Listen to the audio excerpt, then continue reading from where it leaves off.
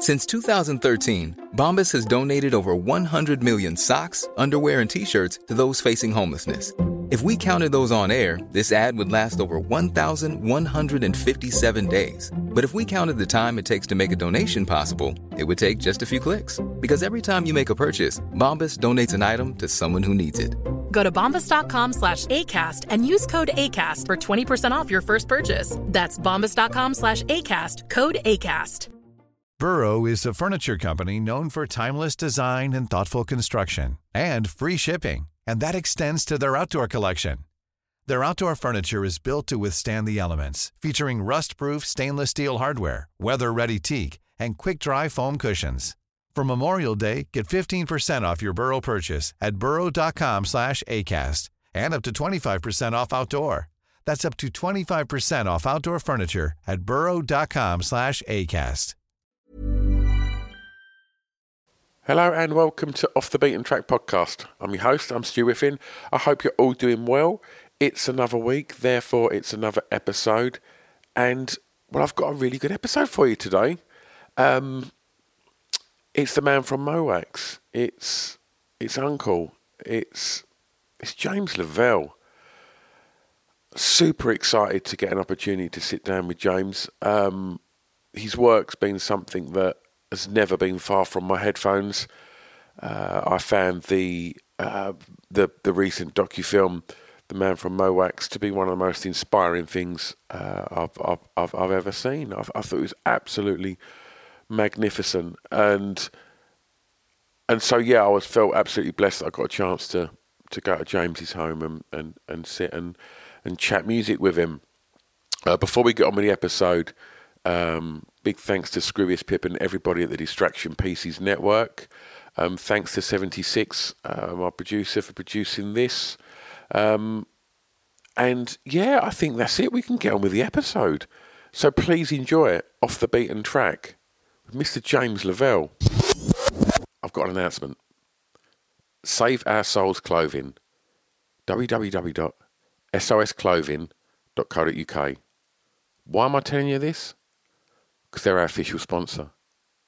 Yeah, that's right. Go and check them out because their clothing is off the scale. You're going to love it. So they've decided they want to be our sponsor, which is amazing. And what I have to do is I have to tell you about why they're amazing. So here's a little bit of blurb. So they've only been going a year. And they're based in Southend-on-Sea, just up the road from me. They put the company together based on a love of tattoos and alternative music, and they've worked with some of the greatest artists around the world to produce these items of clothing that are as unique as you lot. All of the designs are printed using biodegradable, sustainable and water-based inks. In addition to that, they only print on garments made by members of Fair Wear Foundation. I mean, come on, great clothing and a conscience. Since going live in April last year, they've seen their audience grow massively and are now selling orders all across the world. And they were recognised by Cosmopolitan magazine as one of the best sustainable clothing brands, alongside names such as Stella McCartney. I mean, that's quite a first year, right? So, go and check them out, because they've put a lot of love into supporting this podcast, and I couldn't be happier. What else they've done is they've given you 15% off. So if you head over to www.sosclothing.co.uk, do a bit of shopping, see what you like, throw it in the basket, and then on the way out, put in the discount code BEAT15, BEAT15, and that'll save you 15% off. Amazing, right? www.sosclothing.co.uk, official sponsors of Off the Beaten Track podcast. Let's get back to that podcast.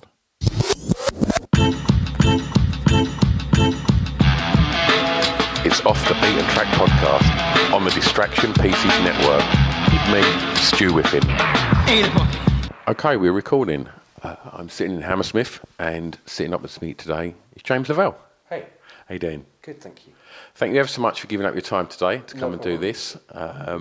This is really excited to do this. It's I'll get it out of the way now. I've been a fan for a long, long time, and so it's nice to be able to sit here and talk about some records that have been important in your creative journey. No, it's my pleasure. Thanks, sir. Okay, so we always start with the song with the greatest intro. Yeah, it's been a bit of a one. So I've been all these questions are always really hard, especially when you like a lot of different kinds of music, and so and also sort of intro, depending on the kind of records, depends, because some things can be very short if it's a kind of more of a rock pop kind of record, or when you're getting into sort of, you know, progressive house records and stuff like that, you can do a whole different, you know, 20-minute intro. But so I was sort of thinking a lot about records that I, you know, that you know, immediately come to me, and it can, you know, from things like, you know, from Pink Floyd to, I don't know, a record like U2, Streets Have No Name at the beginning is pretty an amazing intro, or a lot of sort of great funk records, James Brown records. There's a lot of good house records and techno records. But for me, I was sort of thinking of something that had just this sort of the impact of something where you really feel like you're, well, I mean, I suppose that's a lot of intros do, but something that for me is sort of completely sort of takes you to another place, and, you know, it sort of sets up the scene and sort of your imagination in a way that kind of, you know, so you feel like something amazing is about to happen. And so I think for me it would be, you know, what's used as a classic intro to one of the, I think, the greatest films of all time, which is the intro to 2001. And I think so it's Sprach Zarathustra, and it's basically, I just think, one of the most powerful pieces of classical music that kind of, but as an intro, and it's sort of what it does, where it takes you, and the power of it. And I think especially that it's sort of now, it kind of immediately takes you into a sort of science fiction place, and also how, you know, amazingly a piece of music can be used in film, or as a sort of, as a juxtaposition as well, to take a classical piece of music and a very famous piece of classical music like that, and it then sort of suddenly becomes synonymous with the unknown. Yeah. But I just think it's, for me, sort of thinking about so many records that I think, you know, across the board, but that record I think particularly is just, there's just something about it instantly, there's something very powerful about the moment that introduction starts. Do you remember the first time you heard it? Yeah, when I think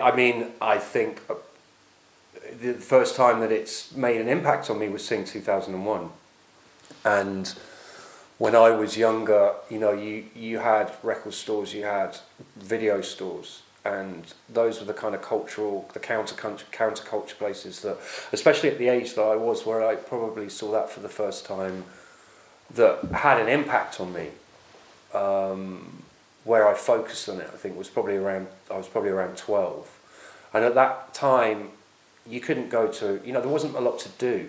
You know, you could sort of hang out with your mates and, you know, maybe sort of BMXing and do that, and you'd have to come home, and it was video and music was your sort of, that was everything really, and going to the video shop and hanging out and sort of discovering things as well as, you know, record stores where you want to spend time in there, because it was, you know, there was nothing else to do. Sure.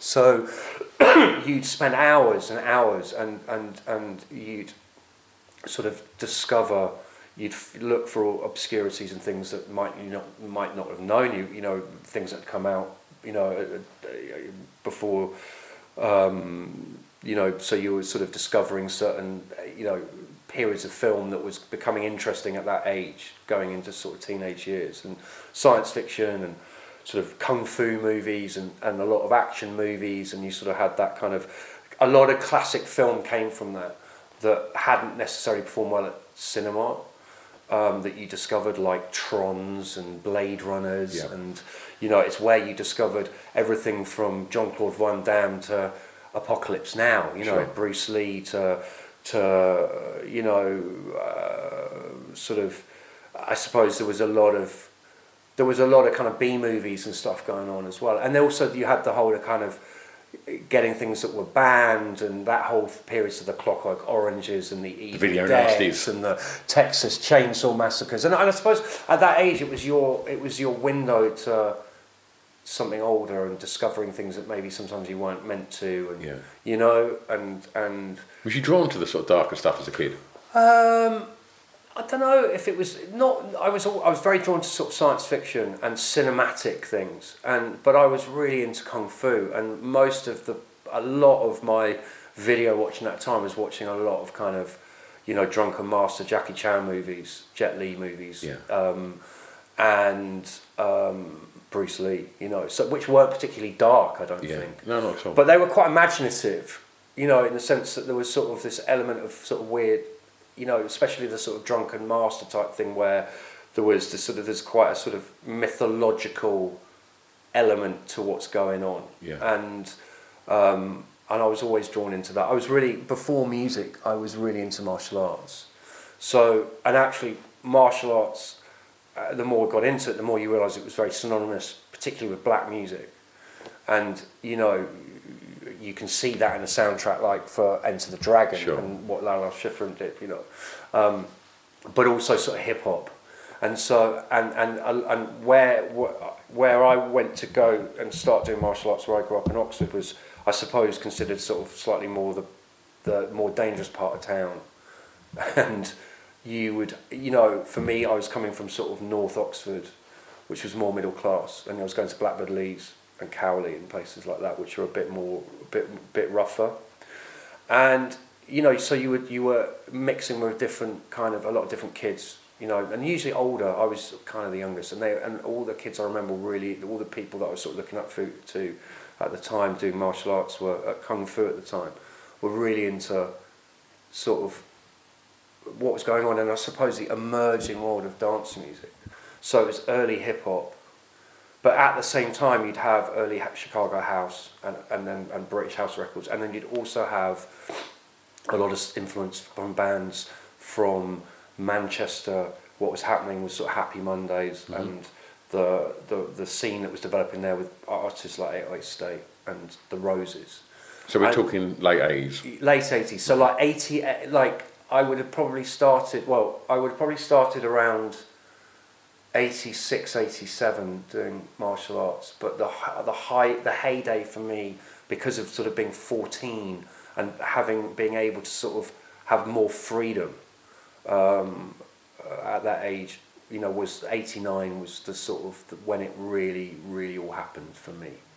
What did you take from martial arts? So I've done it all my life as well, right? And I'm just always interested and it's, aside from music, always interested as to what people take from that. Well, I was really into the history of martial arts, and I was very into sort of the theology side of it in a weird way, or the sort of I did a lot of contact martial arts when I was younger, and I got injured fighting young, and I just, after that, I kind of changed my perspective and got really into the idea of what the history and what it meant as more of a sort of discipline and an ideology. And so I took a lot of, I suppose in many ways it was my first intro into sort of spirituality.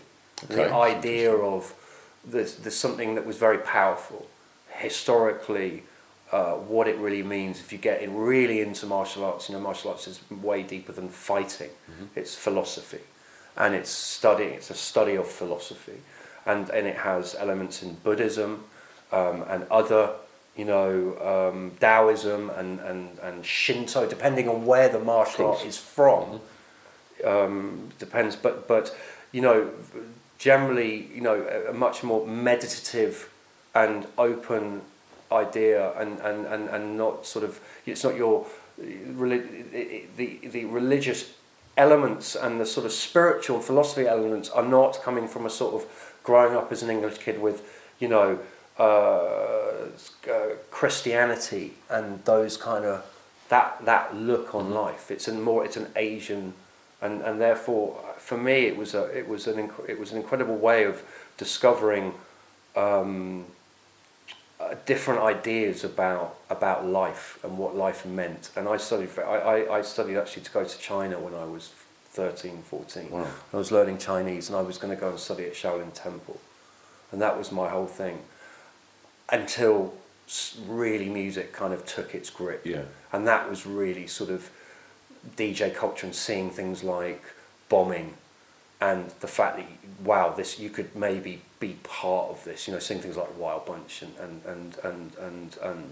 Soul to Soul, and you know, things happening in the UK in a way that it wasn't just this sort of things that you might get a glimpse of on the top of the pops or on a Street Sounds compilation. It was happening here, and it was down the road. Yeah.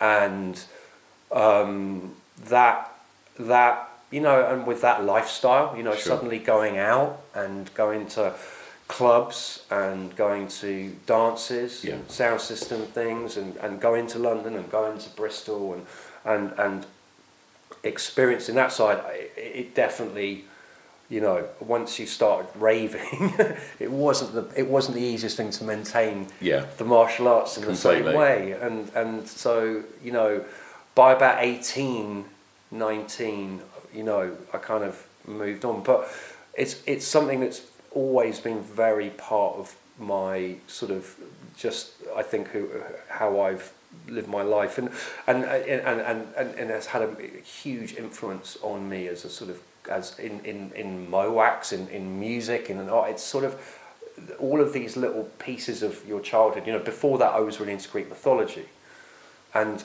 so there's a kind of, I can see now. This is intense stuff for a very young man, yeah, James. I was pretty intense, I think. I still am, I think. But I was very into Greek mythology, then very into martial arts. I was also, my grandmother was a piano and cello teacher, so I was learning the cello from her, and I came from a very academic musical family, so that was in the house. It was very artistic, it was very liberal, it was very open in many ways, but it was also very, my parents had gone to Oxford, so there was this, you know, it was part of the fabric of growing up that you were experiencing a lot of, excuse me, you were talking about things. My dad had studied Greek classics, you know, my mother was an artist, so those were subjects that were being talked about in the house, and my father was a musician and my grandmother was a musician, so music was around. So at the age I am now, where I've definitely, I think, from going from quite a roller coaster, and you know, I detached myself in many ways a lot from my family to a degree, or Oxford, and going away from that and coming to London and moving on, is I found, and I think it's just one of those things where you get to, and maybe an age thing, it's just sort of looking back and trying to connect these dots, and sort of seeing that actually, okay, the mythology and the martial arts and all the landscape around that and music and and when you put it into the context of one's work, I can see how all those influences have been. I mean, I found it quite interesting that my mother put together some boxes when she moved house a few years ago of stuff that when I was a kid, and in one of the boxes was a load of stuff where I'd made all these books about Greek gods and drawn all these pictures, and you had things like, they were these big books that I'd made as a sort of 8-year-old, and you had things like the Medusa, but I'd made a foil wrapped page so you could see the reflection, and I'm looking at it going, it's like packaging, you know, you're already interested in art and design as a young kid. And you don't think about that until you suddenly see these clues later on, and so all of that stuff has been very, very sort of, it's been a big influence. And also I think the idea of really sort of going deep into something, you know, to me it wasn't about martial arts, wasn't about, I didn't want to be Bruce Lee and I didn't want to be fighting. I wanted to know where these different styles came from. We all wanted to be Bruce Lee. Yeah, that's true. But in the sense of what my session became about was more that, you know, for whereas a lot of my contemporaries were more about hanging out and the sort of more social side of it, my side became more about going very deep into the history of things. And I think that's been, you know, and when I look at when I was into mythology and then how I got into music, it was incredibly sort of I suppose, what's the word? I just threw myself so deep into it, you know. Kind of obsessive is the word I'm looking Yeah. for. You know what I mean? And I think, and I can look back and go, fuck, when I was obsessed as then, and I Yeah. can, but about certain things, you know. And so music and musicology is really important to me, and the world where knowing where things come from and where it started, and it happened in a weird way. If you look at then getting into club culture, you know, you have this period where you're buying these records, these contemporary records, you're going out, you know, I was going out to, on one side I was really into Giles Peterson and Wild Bunch and Soul to Soul and Norman Jay and Shakin' Finger Pop. The other side, you know, me and my friends were, you know, 14, 15, 16, and we were discovering rave, and we were going to, you know, early energies and, you know, perceptions and, you know, and doing that whole thing. And you know, it's sort of, so it's sort of this thing of joining all these dots. But after that, I got really into, you know, finding out about records, and that was some sampling and and it's sort of, so I see quite a lot of parallels with how that side of my, you know, my youth kind of has influenced my work later, you know. Okay. For track 2, James, the first song you remember hearing that had an emotional impact on you? So again, it's interesting because, you know, I with a lot of these questions, you know, my career started quite early, so I had quite a big impact, you know, early with, you know, hip hop and sound system records and electronic records, and but I'm sort of trying to think about more maybe before that, like not the typical thing of answering questions where you're like, yeah, you know, there's those periods which were the kind of the moments that defined you in one's career. Mm-hmm. But going back before that, you know, I was sort of trying to think like, what record can I remember that really, you know, or songs or pieces of music were really powerful, that stuck with you as a young child, you know, as a young kid. And with my dad, you know, there was a lot of jazz and Stevie Wonder and sort of Deep Purple, you know, quite a cross section, you know, from Queen to Deep Purple to Stevie Wonder to John Coltrane, you know, and that was always around. And you know, memories of all these sort of, you know, great records that you'd hear, and records, you know, pieces of vinyl, and you know, I remember there was always in my mum and dad would have, they had a sort of sitting room, and then we had me and my two brothers had our kind of our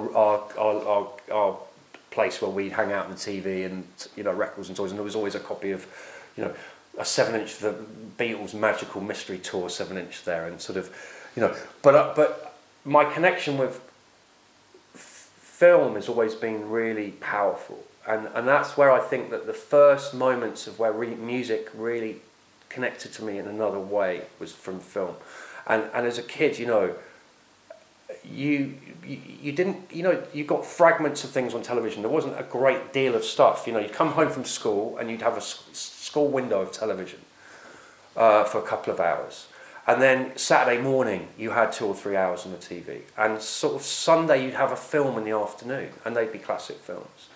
And, you know, it could be anything from the Guns of Navarone to Lawrence of Arabia. You know, a lot of it you think was really boring because you just wanted to have, you know, because what was going on at the cinema would be maybe the Goonies or Star Wars or whatever. But films didn't come on for television for, you know, Star Wars didn't come on for television for like 3 years if you were in the UK. It'd take a year and a half for a film to come to the UK. But the one thing that that I love watching was James Bond. And those sort of watching those early James Bonds and how powerful those opening credits of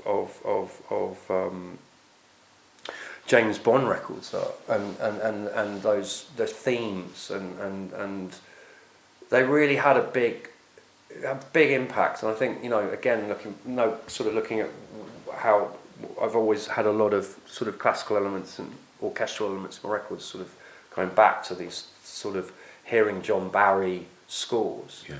So I think for me, one of the records that really powerfully, you know, hit me, and I think is still, you know, as an artist, he just made some of the most beautiful records ever. You know, maybe one of the most beautiful records ever. But for me, would be would be Louis Armstrong. We Have All the Time in the World.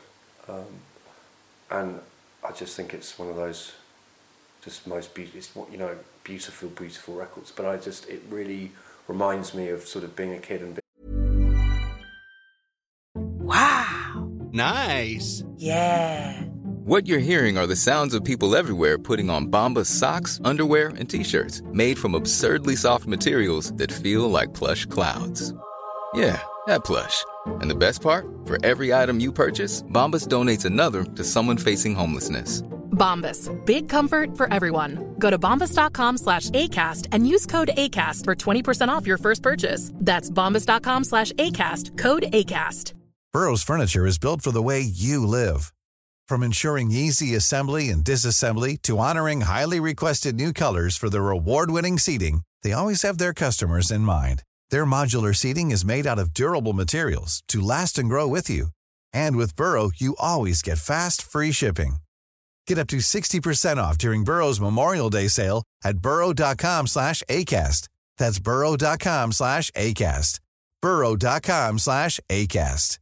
Even when we're on a budget, we still deserve nice things. Quince is a place to scoop up stunning high-end goods for 50 to 80% less than similar brands. They have buttery soft cashmere sweaters starting at $50, luxurious Italian leather bags, and so much more. Plus, Quince only works with factories that use safe, ethical, and responsible manufacturing. Get the high-end goods you'll love without the high price tag with Quince. Go to quince.com/style for free shipping and 365-day returns. being in awe of seeing and hearing. What was the emotion? I think just that thing of just how this feeling inside of being kind of overwhelmed by how powerful something sonically, and I think again for me the combination of visual and sound was very powerful, and a lot of those, just from that, I'm choosing that song because that's a really powerful song from that period and one of my favourites. But I think overall it's sort of that, seeing those films and hearing those soundtracks, and James Bond was a massive part of that as a young kid, as a sort of 8, 9, 10-year-old, as well as, one of my, 2001 and going back to that, or another piece of music which became incredibly powerful in my life and was Adagio for Strings, which was the first time I think I saw that was with Platoon. Completely. So that combination, I think, has always been, even I suppose when I always feel like I heard hip hop, but I saw hip hop for the first time was what I remember. I saw kids breakdancing. Yeah. You saw Grandmaster Flash or LL Cool J or, the Beastie Boys on Top of the Pops. You sort of saw me, because you didn't have radio playing those records, really. You got what you... Where I grew up, you didn't. No, likewise, we're the same age, James, and like you say, I'm sure we'll get onto the Beasties a bit more shortly, but it was seeing them street sounds compilations in the windows of record shops, and the artwork was and the records, striking. Seeing things in record stores. I mean, in the window, walking down with your parents, and that 5 minutes where you kind of run off and you're like standing there, or as a young kid, they were powerful. I can still remember 20 or so kids in a playground because someone had a copy of Subway Art. Yeah. And it was like, what's this? This book. I mean, that book was like a religious... Yeah. It was like the Bible. It was. I mean, it really was. I mean, I remember we got thrown out so much out of art class for, trying to read Subway Art or Spray Can Art when you're in a sort of lecture about, do a school lesson about Matisse or something. It was like, this is, it was... But also, I think it was quite... visually around you, the landscape was quite grey in a sense of what was, visually. And so when you saw records and video and performance and these little moments, my mum got a colour TV because she wanted to watch Brideshead Revisited. That's so, that's like, it was later, it wasn't, we had colour TV, most of it, you're still living in a period where a lot of TV is black and white. Yeah. Computer games work. You'd have, BMXs, maybe computer games. Your Spectrum or Commodore. Yeah. Atari if you were lucky. you know, but you didn't see it everywhere. There wasn't like you didn't walk outside and it was suddenly like now you're exposed to so much visual content. You couldn't go on YouTube and watch Beat Street, could you? No. And so it was visually very powerful because you were looking for something different. And I think that was it. You were, my sort of getting into more as a young kid, electronic music is the thing that really changed my life, whether that be hip hop or dance music or house, techno, electro, whatever. Was that you knew it was something new. Yeah. And I remember growing up when a lot of the kids, people were either there was a lot of kids that would be into like The Cure or The Cult. I mean, I love The Cure, but at the time, sort of seeing that, and there was the sort of goth thing, and then all people were talking about the Beatles and Jimi Hendrix and Led Zeppelin, where you're like, or Pink Floyd. I remember going around to kids' houses and you'd be like, put on Pink Floyd. You're like, wait a minute, there's like, if you've not heard, like, if you've not seen Grandmaster Flash or something, it was like, this was like something, the future, It was otherworldly, wasn't it? Yeah, and so I think for me it was as much about hearing something, because you didn't know what you were hearing, you were just like drawn to it because it was something completely new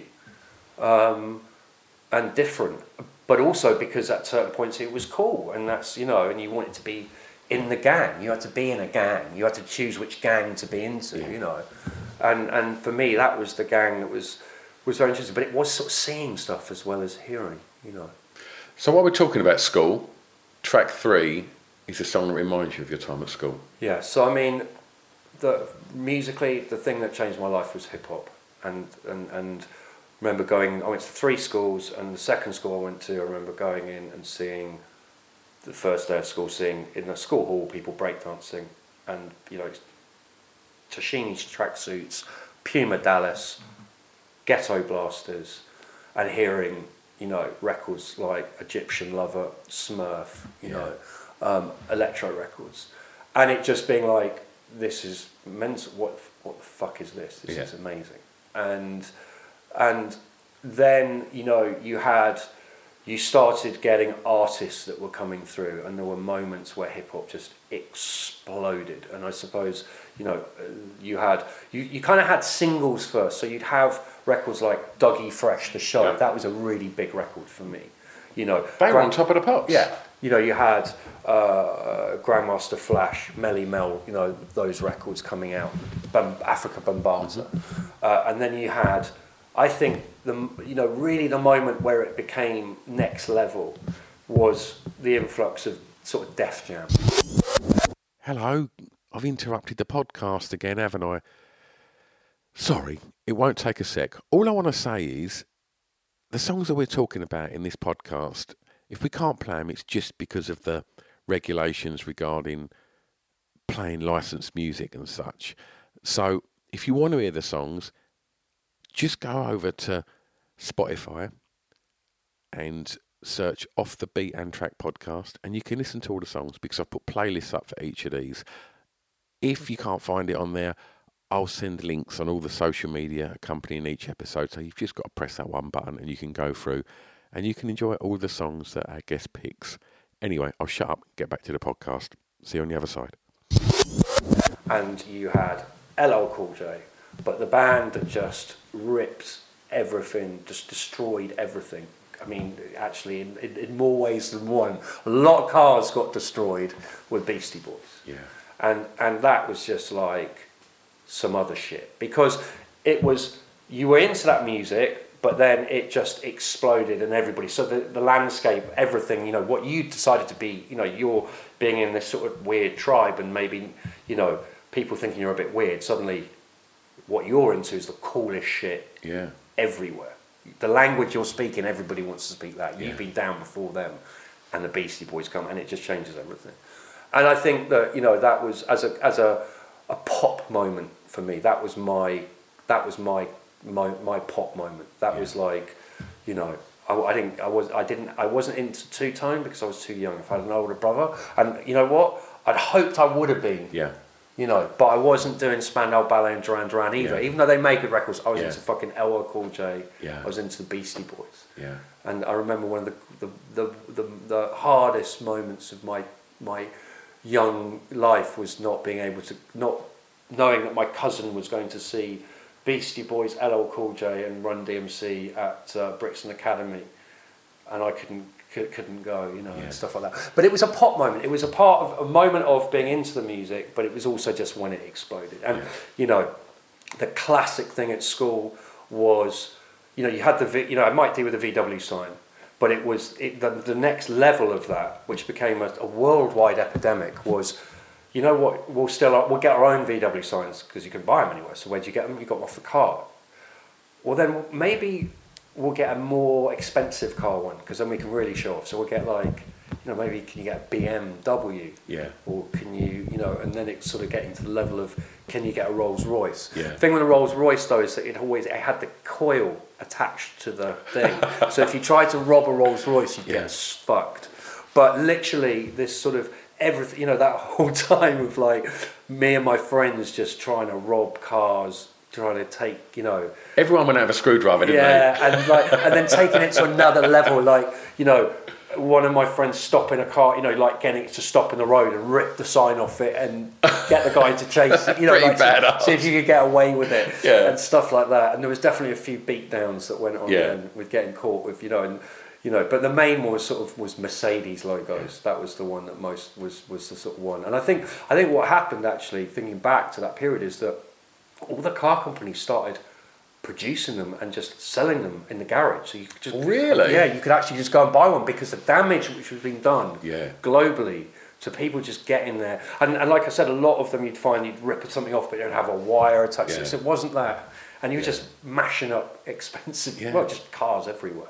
Because of this hip hop band that had forged their way into pop culture. It's crazy, isn't it? And you know, I think, you know, I've been very lucky that I met and worked with them and have seen their journey, and they're an amazing band.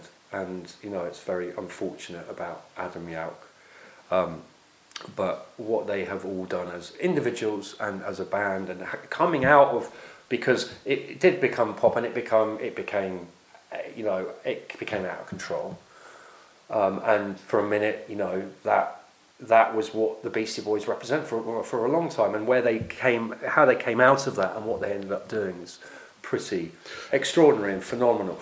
But if you go back to that record, what I love about that record, if you listen to it now, is, and what you forget, and if you listen to the Beastie Boys, you know, or read the book, or they have an audio book, when you get into the history of that record, and some of the tracks that are on that record, and what I want to play now, I think is one of the greatest hip-hop records ever made, and has had a huge influence on millions of hip-hop records after, to this day, sample-wise and aesthetically, is Slow and Low. And what you have to remember with the Beasties is that, you know, Fight for Your Right took on its own life, and part of their own, you know, behaviour, which they would admit to as well. But you forget that for a moment, some of those early records that on that record were like, they were hardcore hip hop records. And when I first started going to New York, and I don't know if it still exists now, but there used to be this thing called was a thing called Rocksteady Jam in the Park, which was organised by Crazy Legs and New York City Breakers, and it was a kind of a yearly event where everybody from hip hop would come together in Manhattan, and it would just be this cultural event where everybody hanging out, and you'd be hearing all these crazy classic hip hop records, and that everybody would be breakdancing and graffiti. And you know, the first time I went there was the first time I saw the Beastie Boys. They was hanging out, and there's, you know, Westwood's over there, and there's, you know, Tribe Called Quest over there, and there's, you know, what, you know, Bambaataa and da da da. I mean, it was like that. It was like, I mean, how fucking exciting was that, James? Yeah, it was extraordinary, you know. And but being in places like that, you knew that the records that were being played that day were like, they were the records. This was a day of celebrating hip hop culture. Yeah. And you hear these records, and you'd hear, you know, Apache, you'd hear KRS-One, you'd hear, you know, I mean, endless lists of brilliant hip hop records from the golden days of early hip hop, and you know, Slow and Low is one of those records. Yeah. It's a fantastic and important and brilliant, but it also reminds me of just, you know, of that moment of being a kid and sort of being, you know, those first days of being, you know, being naughty and getting into trouble and running on trains and, you know, going into, you know, you didn't have subways, but you'd go to the train yard and break in and try and paint a train and get chased out and caught, and when you made, you know, and it was just that period of all that kind of youthful, you know, especially, you know, boys getting into trouble. It's pretty punk rock, wasn't it? Yeah, it was a moment, you know, and it was, you know, that sort of, I suppose, became the beginning of my, you know, my journey really into sort of, that's where I went. I became a b-boy, you know. Well, from one track, which I'm sure Slow and Low was the 808, wasn't it? There was an 808 on Slow and Low? I'm sure it was. Yeah. It was all drum machine. And then I think it's on this track as well, which is, I'm going to ask James what the first song you remember buying from a record store was. Yeah, interesting. Okay, again, I'm going back to, I get asked these questions, some of these kind of questions a lot, and some of them not, which is what's interesting about this, and I'm trying to sort of think about it. Okay, so I started buying records in the record store, you know, first it'd be tapes, you'd have compilation, Street Sounds compilations, which were compilations of classic American hip-hop tracks that had come out on 12-inch that weren't being domestically released in the UK. So mainly independent releases and a lot of electro. You had early hip-hop records coming out, Fat Boys, you know, sort of Grandmaster Flash, Bombata, etc. But these are all sort of cassettes, and I sort of see myself as the first record I bought in a record store as a DJ is slightly different. You know? Sure. I mean, I can remember the first records I bought in London when I went to Bluebird Records on the Edgware Road. I bought Dexterous Nightmares on Wax, They Came in Peace by Tranquility Base, and Paradox Jailbreak. But the sort of first period where you're talking about things like Beastie Boys and getting into records and tapes and buying things, owning stuff, buying them with your pocket money for the first time, you know, was buying sort of 7-inch singles and records that were in the charts. And so I did a toss-up, but the one I kind of want to play, I spoke about Dougie Fresh before, but actually what was very interesting at that time was that you had rap records in the sense that you had rappers on records, and that was predominantly being dominated by America, and a little bit of stuff happening in the UK.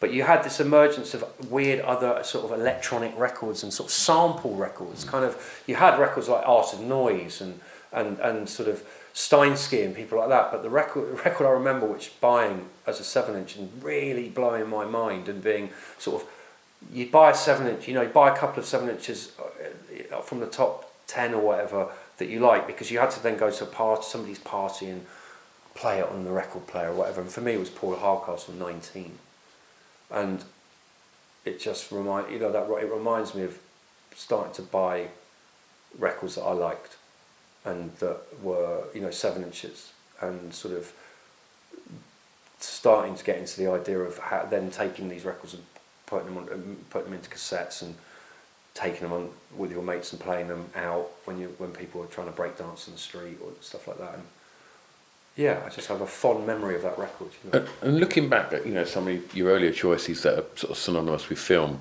the video to 19 as a sort of 14, 15-year-old kid, it was around the time of the aforementioned Platoon and lots of Vietnam films that were being made, and it was quite a dark video, wasn't it? It was you know, I guess it created probably my first knowledge of the Vietnam War. Yeah, totally. And so again, visually these things did sort of, there was, you got more out, in many ways I think you got a lot more out of the connection between visuals and songs and record covers, maybe because just of that period than you do now, that it could really engage you in quite an amazing way. So yeah, I mean, thinking about it now, having this conversation, I'm like, I remember seeing that video now, and just being, you know, seeing that on Top of the Pops, and it not being a band. It's not a bunch, you know, because you've got to remember that it was very band orientated, and anything else that wasn't a band was quite. It was always sort of a little bit. It wasn't the centre of attention. Yeah. You know, really until I'd say the last 10 years or 15 years, bands have always been the dominant visual force. It's quite interesting you say that, because I watch a lot of the retro Top of the Pops on a Friday night, and it's around 1988 at the moment, and you can see the emergence of dance culture. I mean, I think 19 is a bit earlier, right? Might have been 87. I think it's like 87, 86. Oh, really? It's a little bit earlier, yeah. And when you watch them periods of like sort of dance music starting to sort of explode, live-wise on Top of the Pops, they didn't know how to deal with it. Because it was like, because they used to have somebody in on a guitar or singing, or you know, so you see these things, and it was really interesting seeing a video. You know, a video was really an interesting kind of, you know, it was you know, it could take you into a completely other world, and it was such a sort of, there were certain videos of that era as well which were so powerful. You know, you get into the sort of Peter Gabriel, Sledgehammer. You know, it was an interesting. All that time was very interesting. What was going on was sort of record. You know, sort of exploration in sound and video, and how that was connecting. I was just trying to look when 19 was, but I think it's got to be around. It's got to be early mid 80s.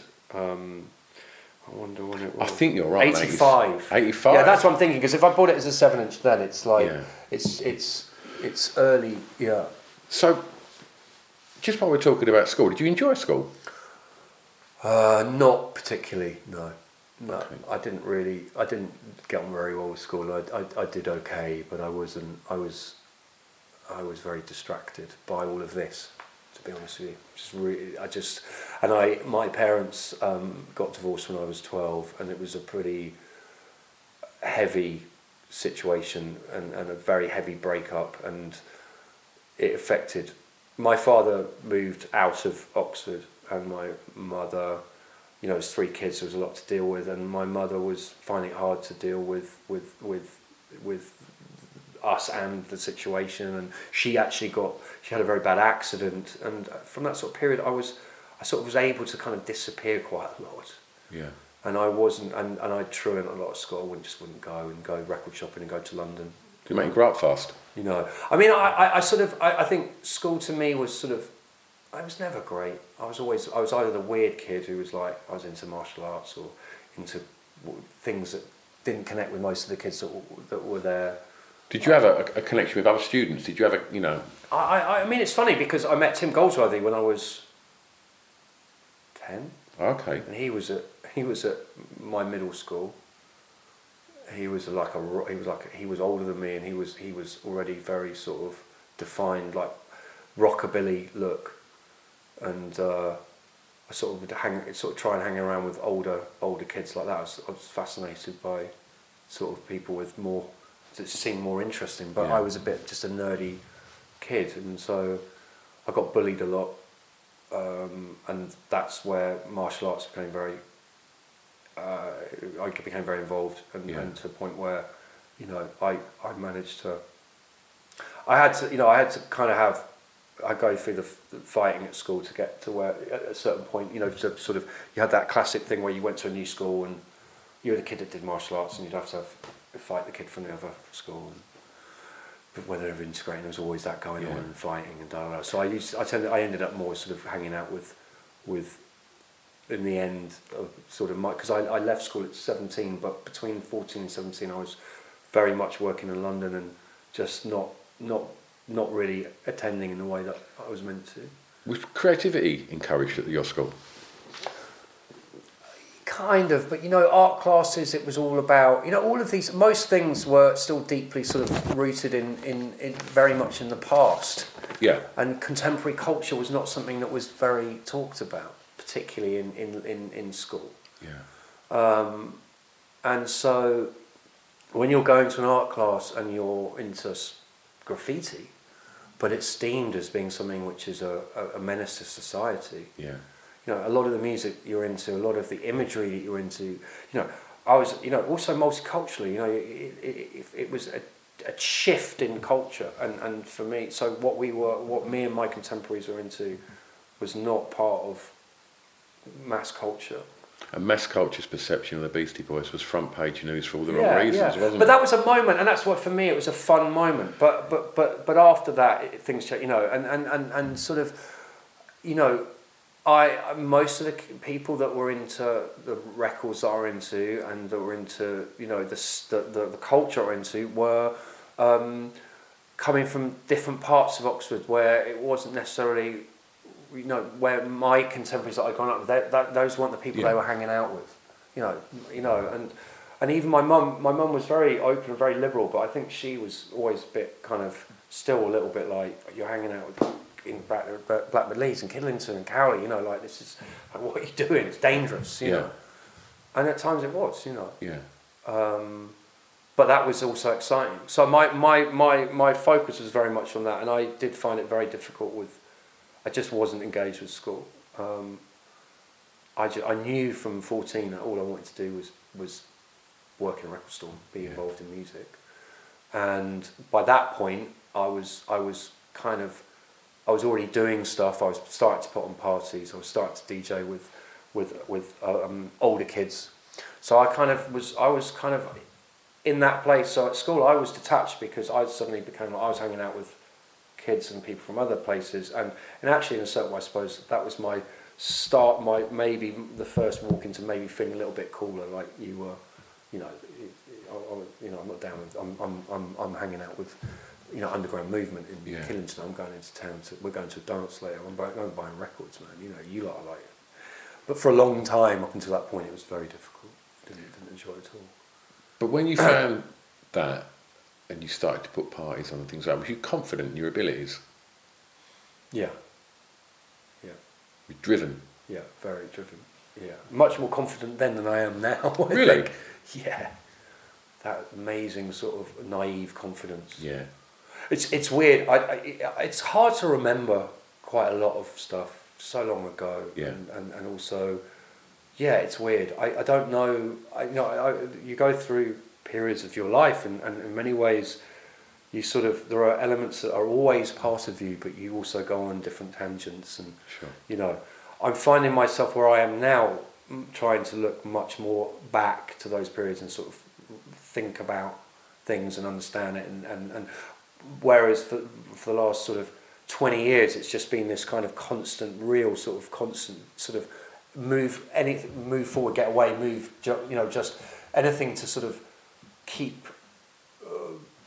being stimulated in a contemporary, you know, it's not a negative thing, it's just like constantly consuming for 20 years, trying things out, going off on tangents, some good, some bad, you know, but it's been a kind of roller coaster, but also amazing experience. But you suddenly, in the last few years, I've suddenly been like, because there's been a lot of retrospective stuff that I've been doing, and film, and looking at things like science fiction, and you know, your sort of Moak's book, Meltdown, you kind of start going back into those places, and you're also in the last few years, a lot of relationships that I hadn't had for a few years, but people that I used to hang out with a lot back in the day, I'm suddenly hanging out with a lot more people that I used to from the past, and so you're sort of, and I'm sort of made a bit of a decision to sort of be able to kind of stop and have a bit of time to sort of reflect and look at things, and so enjoying it. Yeah.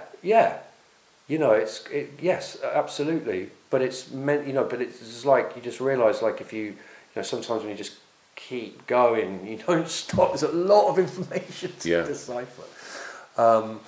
And yeah, you know, just it's thinking back about a lot of those periods in Oxford. It's quite fragmented for me. It's, you know, there's a lot that happened, and you know. It's quite weird to think, you know, I've got a 22-year-old daughter. It's quite weird to think, like, wow, you know, I talked to my best oldest friend is somebody that I've hung out with from those days. He was in a sound system that I joined. He was older than me, Matthew Puffett, who's helped write some of the last couple of records, and we started DJing together as kids. I mean, I remember going to Kidlington Youth Club, and I was brought in by one person, he was brought in by another person that day, and us not liking each other because we'd been brought in by somebody else in the sound system. Yeah. And the first day you've ever played a record publicly, you know, in a fucking dance, in a club. It wasn't a club, it was a youth centre. But my God, that was... And biggest thing in the world at the time, right? That was probably the biggest DJ moment of my life.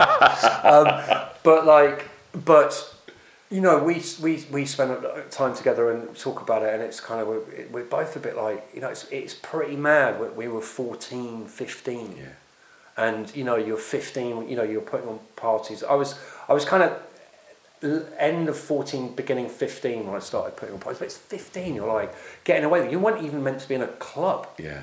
You're not meant to be DJing until you're 18. You know,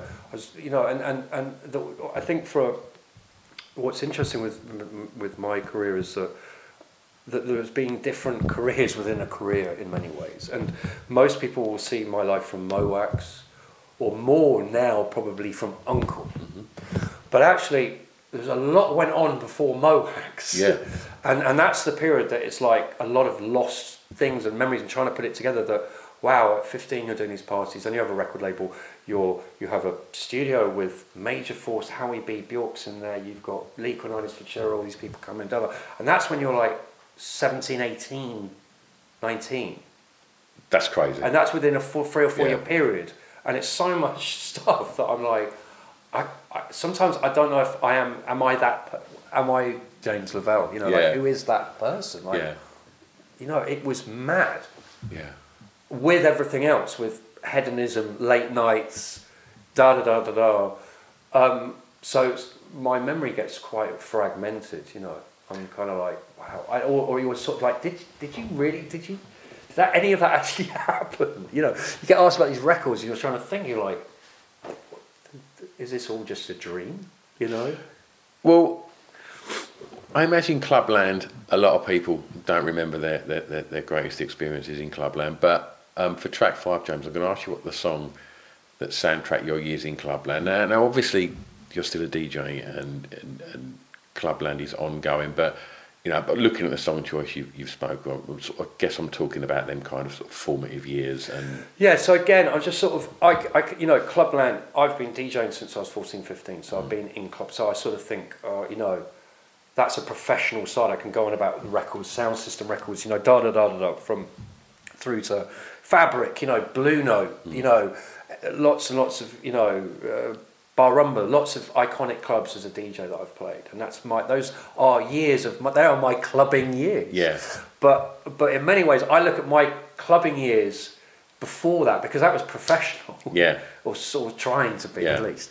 But my clubbing years were this pocket, sort of 89, of going to what would have been discos in Oxford, where you'd have a once a month hip hop night, and you'd get in and you'd stand in the back, and it would be all the older kids, and everybody be running on the spot and jumping through their one leg and thing, and you know, doing, you know, breaking or whatever, and there was hot girls, but you were a kid and you managed to blag to get in there, but you just don't step on anybody's trainers and you'll be all right, and just stand in the back and listen to the music. And those were records like sort of, you'd hear sort of hip house records, you'd hear, you know, Big Daddy Kane, you'd hear Heavy D and the Boys, you'd hear, it was that sort of period. Dancey, fun hip hop records, and with a little bit of odd, there'd be maybe a couple of house records because nobody knew what they were. Sure. You know what I mean? And and some soul records, you know. There'd definitely be like Sybil in there, or Karen White, or maybe you know, Shannon, Let the Music Play, that period, right? But that was sort of a little window. But the moment for me of clubbing, what I see is clubbing, not going to disco. You know, because of that period, clubs hadn't turned into what they have now. Sure. They'll come on the back of discos or live venues. This is like, what was clubbing? Clubbing to me was raving.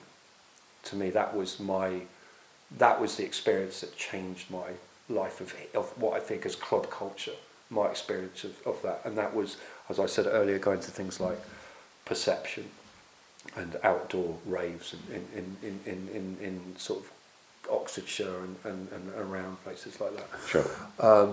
And hearing these records that you'd had hip hop, but then suddenly you're hearing again this moment because there was this incredibly wonderful thing called ecstasy that came along, that this combination of that and music and what you were experiencing culturally, it was, you know, something that it is just a moment in your life where there's nothing else like it, where the walls came down. You know, you'd be in a car driving to a gas station to phone you go to London, you go to MASH, you'd get a card of a party, you'd get a number, you'd get in a car. Nice shout out to MASH there, James. You'd go to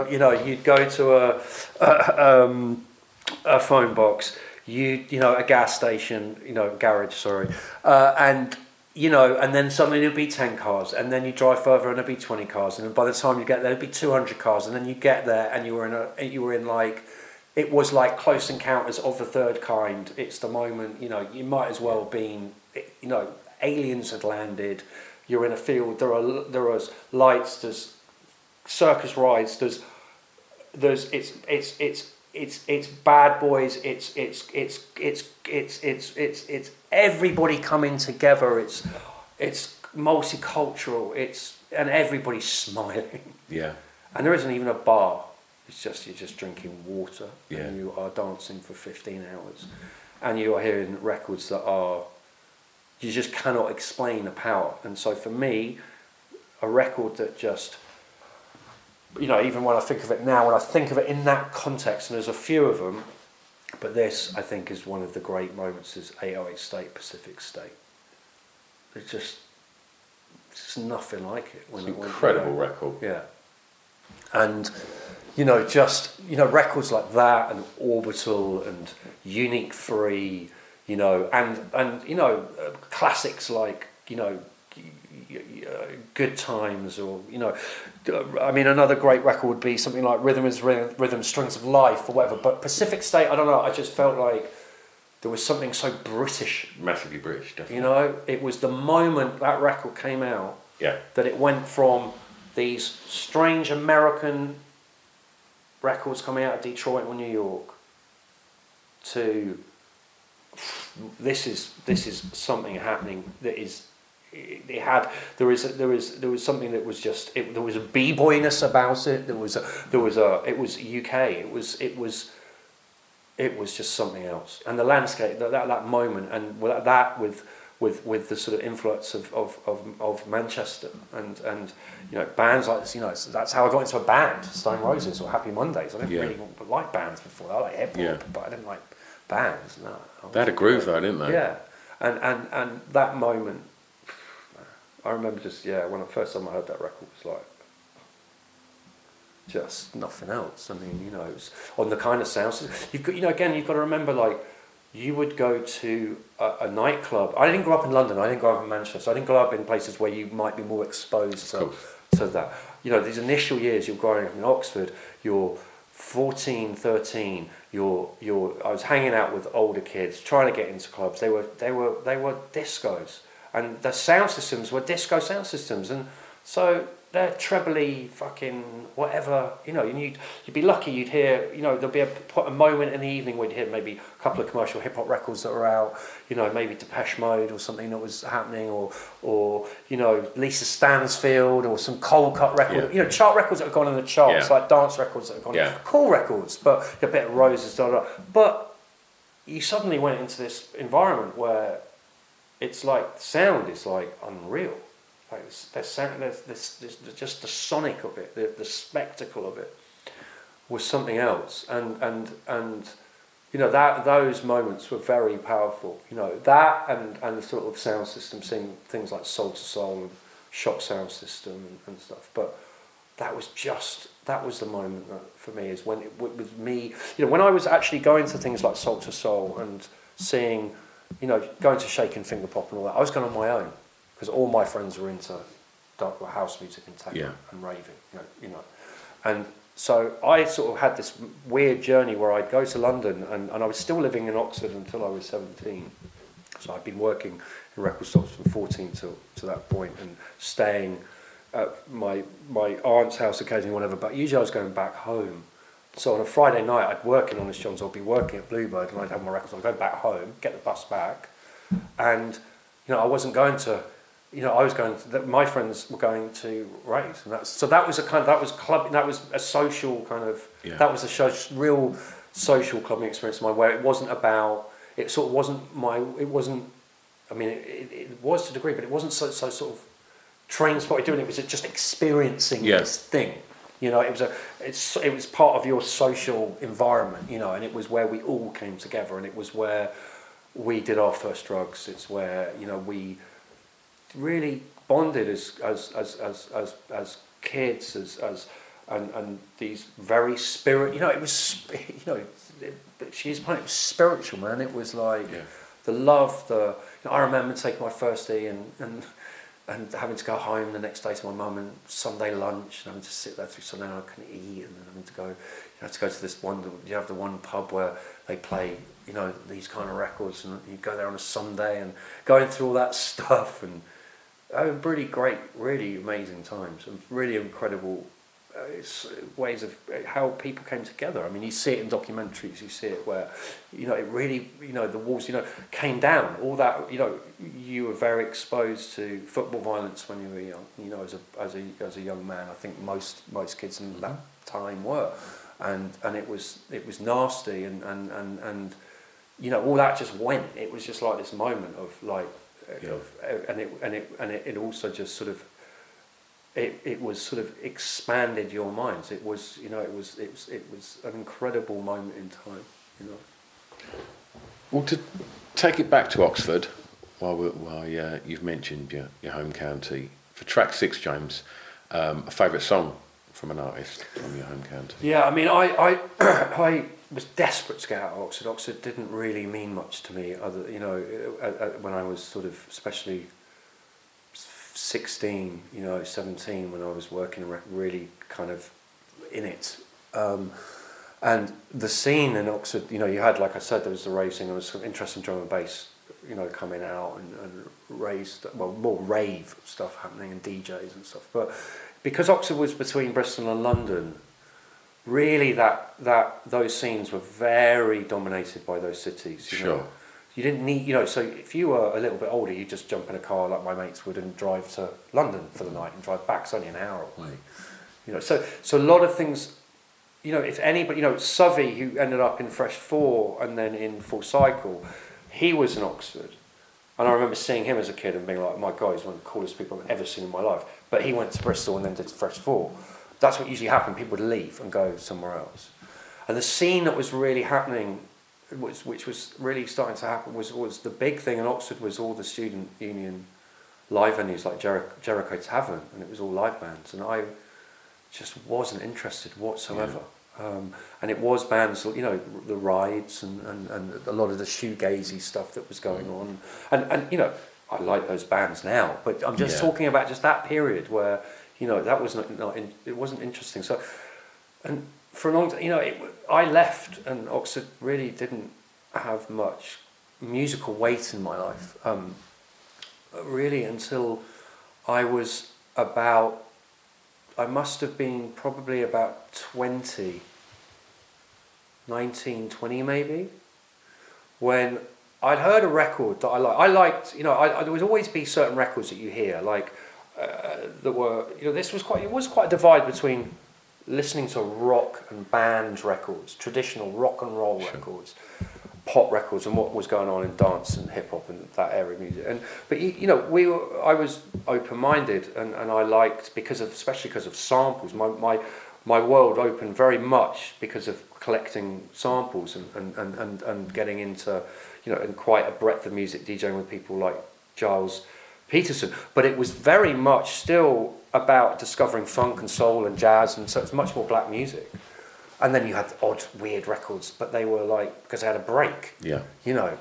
But I remember hearing, you know, there were certain bands. So Nirvana was a band you'd go like, you know, I remember when I lived with Fraser Cook, and it was like, have you heard that band Nirvana? Yeah, fucking, that's wicked, you know.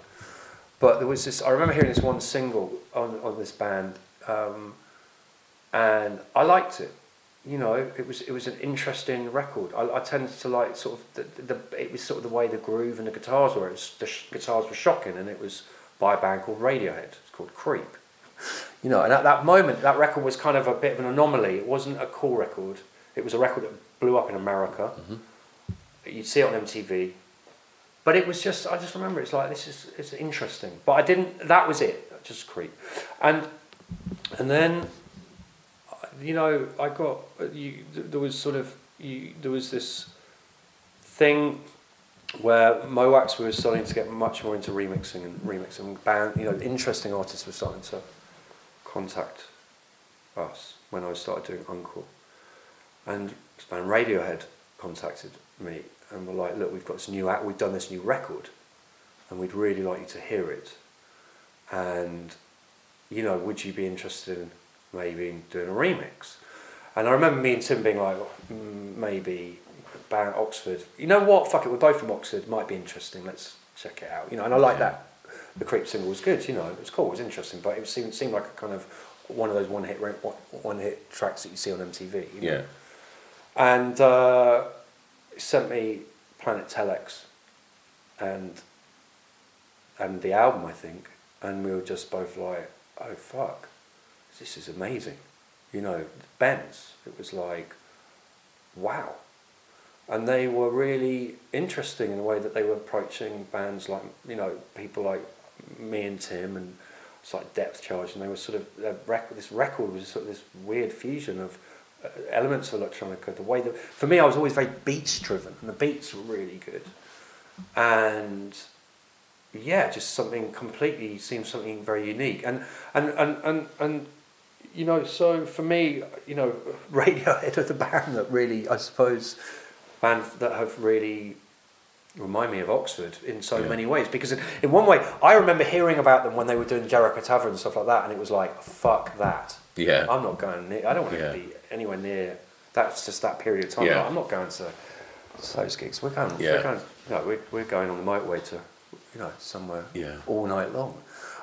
It just wasn't in my, you know, you like the goths were cool and the indie kids were alright, because you could get, if it was a last resort, you might be able to get drugs off them in certain places. So, you know, if you were cool with some of the, you know, especially hallucinogenics, you know, so, you know, the goths, you could get some acid off or whatever, you go into, you know, and they were always in the posh parts of town, it was alright, you weren't going to get mugged getting it or whatever, you know, and that was alright, but you just didn't really mix so much. And these are very small windows of time, but they're very formative windows of time.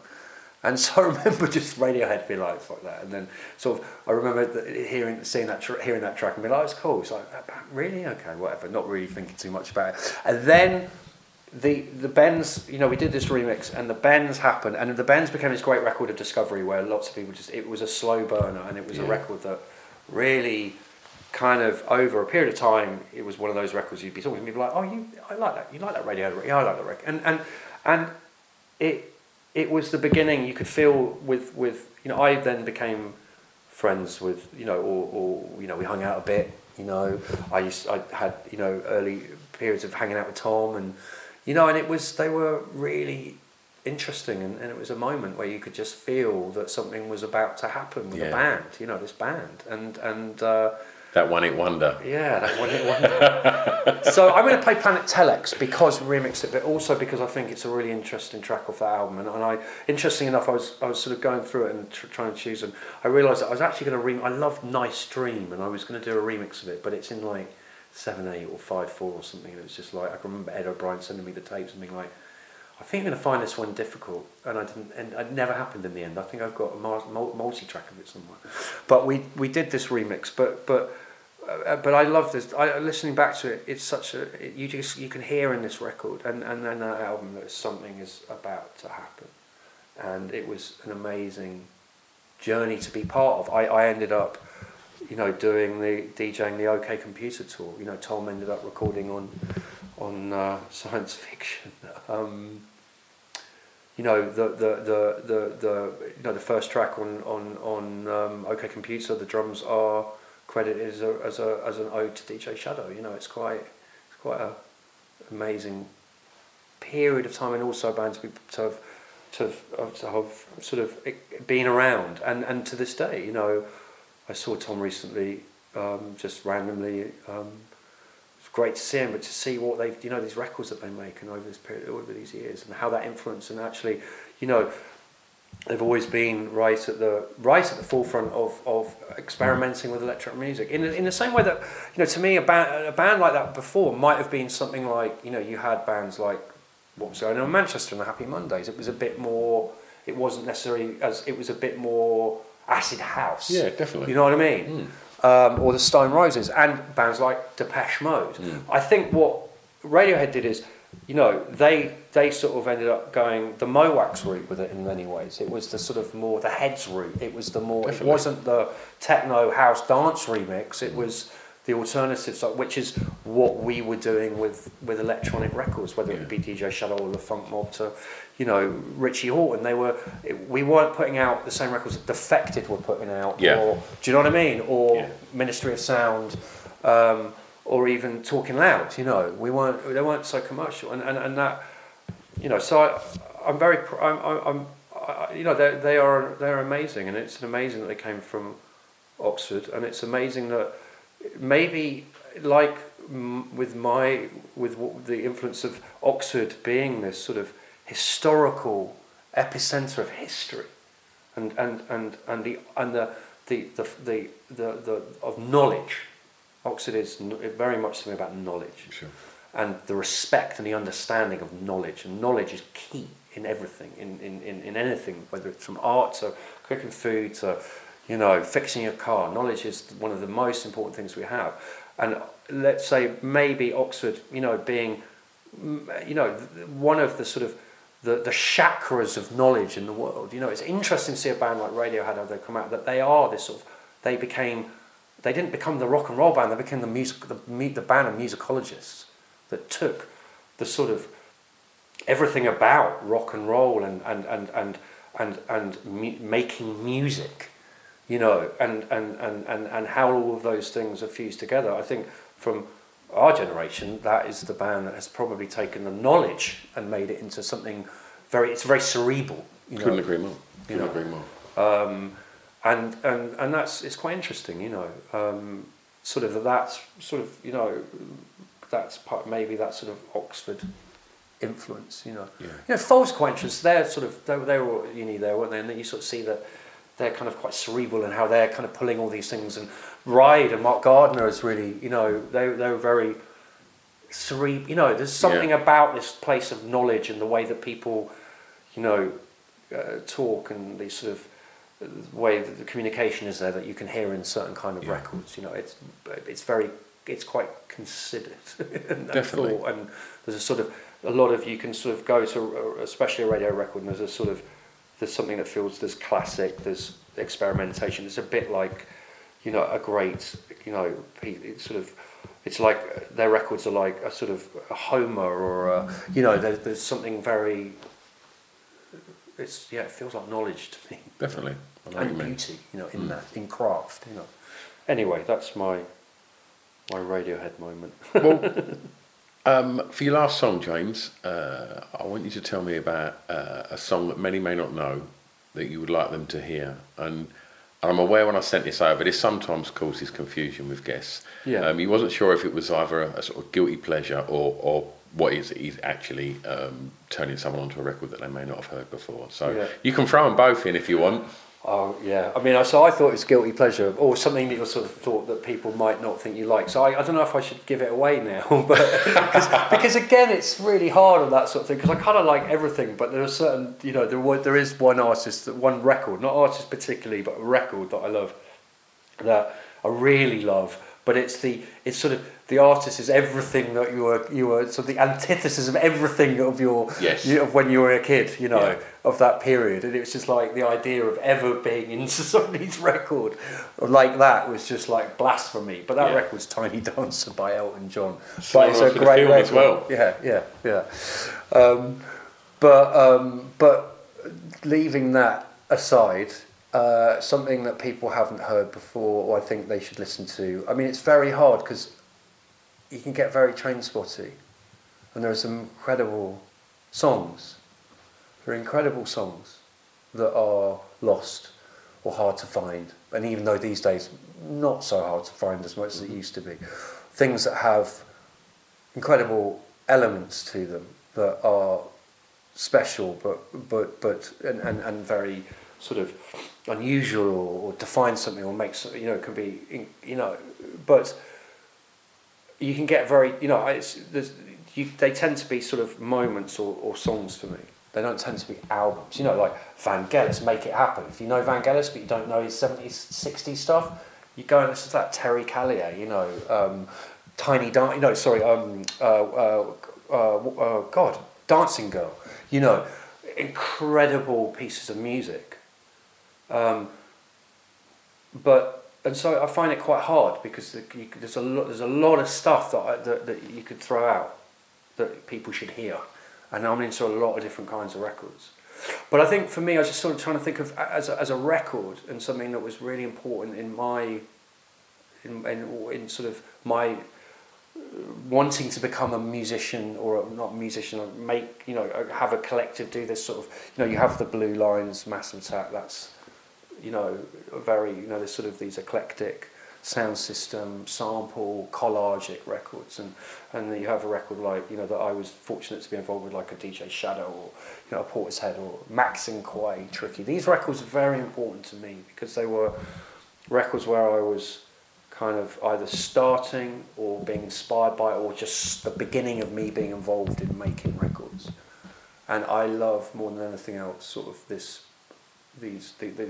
records that came out of a certain period of time in the UK, sort of starting around 89, 90, Soul to Soul, Massive Attack, Bomb the Bass, Syndicate is a great album, and later on Tricky and Portishead, but a record that I think is very overlooked, and I think is an incredible album.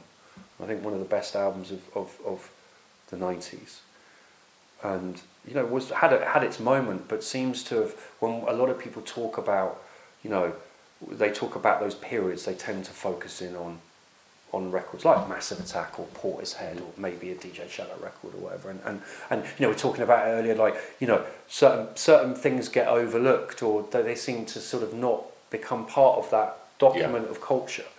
We're talking about earlier, because you're from Essex, Depeche Mode are like that. You think about how many people get accolades and and it's amazingly, how things get in the picture of sort of cultural picture that sort of becomes what was happening that year or that decade. Do you know what I mean? You've got to remember, back in the day, 350, 500 records come out a week? So a lot of records come out in a decade. You know what I mean? But I think for me, just as a piece of music, is what it meant to me working in Honest John's, started to DJ in London, probably one of my greatest mentors and heroes, started to work with Giles Peterson and what he did with Talking Loud, which was an incredibly influential period in my record buying. As a label, I wanted Mowax. I wanted to work at Talking Loud. I couldn't get a job, so I started Mowax. And became a DJ partner with Giles. And I think Talking Loud is very overlooked in that way. People constantly go on about Warp and labels. Brilliant labels. Don't get me wrong. As an example, but they don't. But Talking Loud doesn't. It doesn't seem to be when you open. Q magazine or some retrospective, I don't know, whatever, I don't really read, Mojo or whatever, it tends to go on about quite a lot of the same factory and da-da-da. Of course. And that's okay. But Talking Loud was incredible. And so the record for me is Young Disciples, the album A Road to Freedom, I think is an incredibly overlooked, brilliant record. And it has one of my favourite pieces of music on it. I think, for me, it's sort of everything that I love in a record. It's a suite, it takes you on a journey, it goes through different moods, different styles, and that's a track called Freedom Suite, and it features, this album features, incredible artists from Master Race at that time, to get an American, New York hip-hop artist on a record, through to the amazing vocals of Carleen Anderson, daughter of Vicky Anderson, coming from the whole JB's heritage, and I just think, Marco and Femi made this one record. They never made another one. It's sort of just one of those masterpieces for me. And that track's a journey. It's about 15 minutes, isn't it? Yeah. And I just, I love records like that. And I think it's just that, as a piece of music, as a song that it sort of is an album in one song, and as an album, I think it's a great record. And believe me, it's a hard thing to say, because there's millions of records, but that record, just as far as culturally, where I come from, what I what I was trying to do, what was influencing to do Mowax Records, to be into sample culture and collaging, and it's that and Blue Lines, and that's the one that got lost to me. Okay, so what's James Lavelle doing now? What's coming up? Good question. I've basically had a pretty busy year. I had the second part of The Road. Beyond the Road, this I suppose is probably the first immersive album experience at Saatchi, and touring. I'm sort of tired. I'm taking a bit of time out to sort of creatively recharge. I'm working on science fiction. It's the thing that I'm focused on finishing. Well, not finishing in the sense of getting it out into the world. Yeah. But that baby needs to leave home. It's been a long process, and I know it's frustrated a lot of people, but it's frustrated me even more. I can guarantee that. But that's so I suppose there's that, and I don't know. I just put out a track with Fabric. I'm quite into the idea of. I put 22 track album out this year, and it was. I don't know if I probably might now in retrospect would have done it differently. I quite like the idea of maybe just putting out some bits and not overwhelming with so much stuff.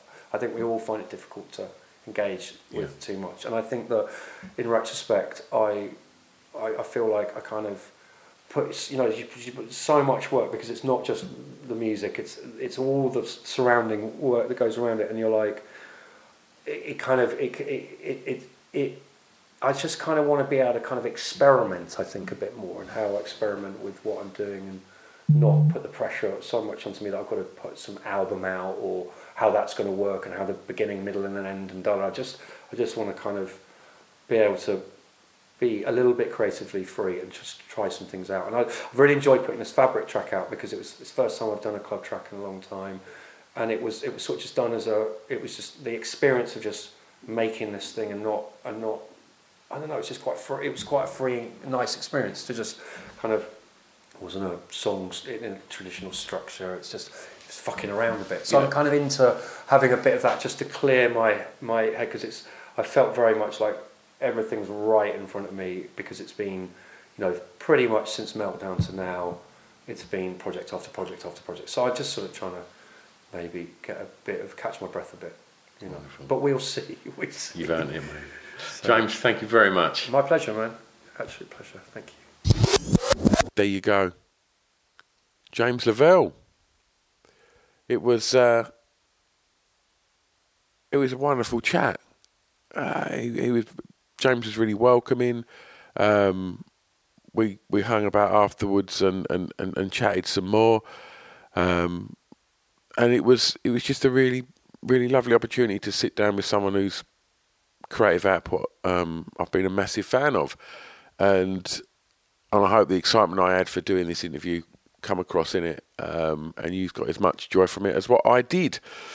Right, I'll see you next week. If you enjoyed this episode with James, and it's the first episode you've ever listened to, then please go and have a look in the back catalogue, because my God, I think there's probably 70 odd episodes now with the likes of 808 State, Julian Marley, oh God, Mystery Jets, Chic, blimey. I'm not going to list them all because I'll be here all day, but go and have a look, because there's a huge archive of producers, musicians, actors, comedians, DJs.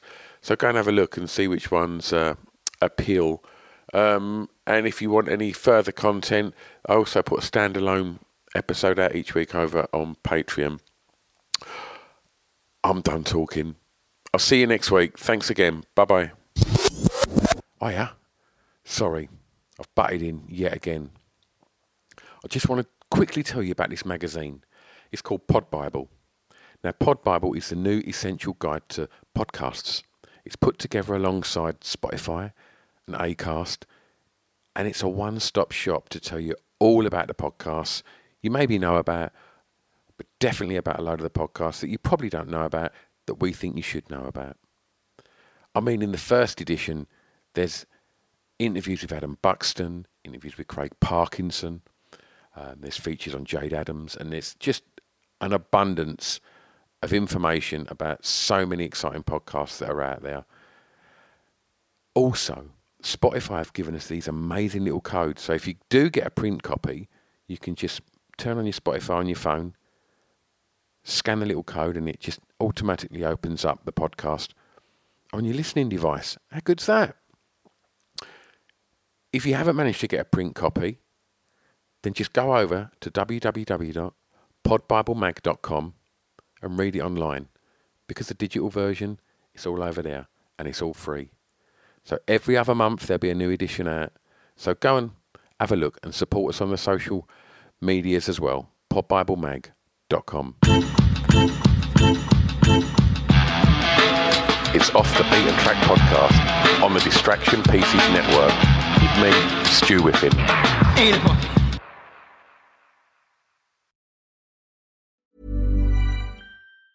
Planning for your next trip? Elevate your travel style with Quince. Quince has all the jet-setting essentials you'll want for your next getaway, like European linen, premium luggage options, buttery soft Italian leather bags, and so much more. And is all priced at 50 to 80% less than similar brands. Plus, Quince only works with factories that use safe and ethical manufacturing practices. Pack your bags with high-quality essentials you'll be wearing for vacations to come with Quince. Go to quince.com/pack for free shipping and 365-day returns.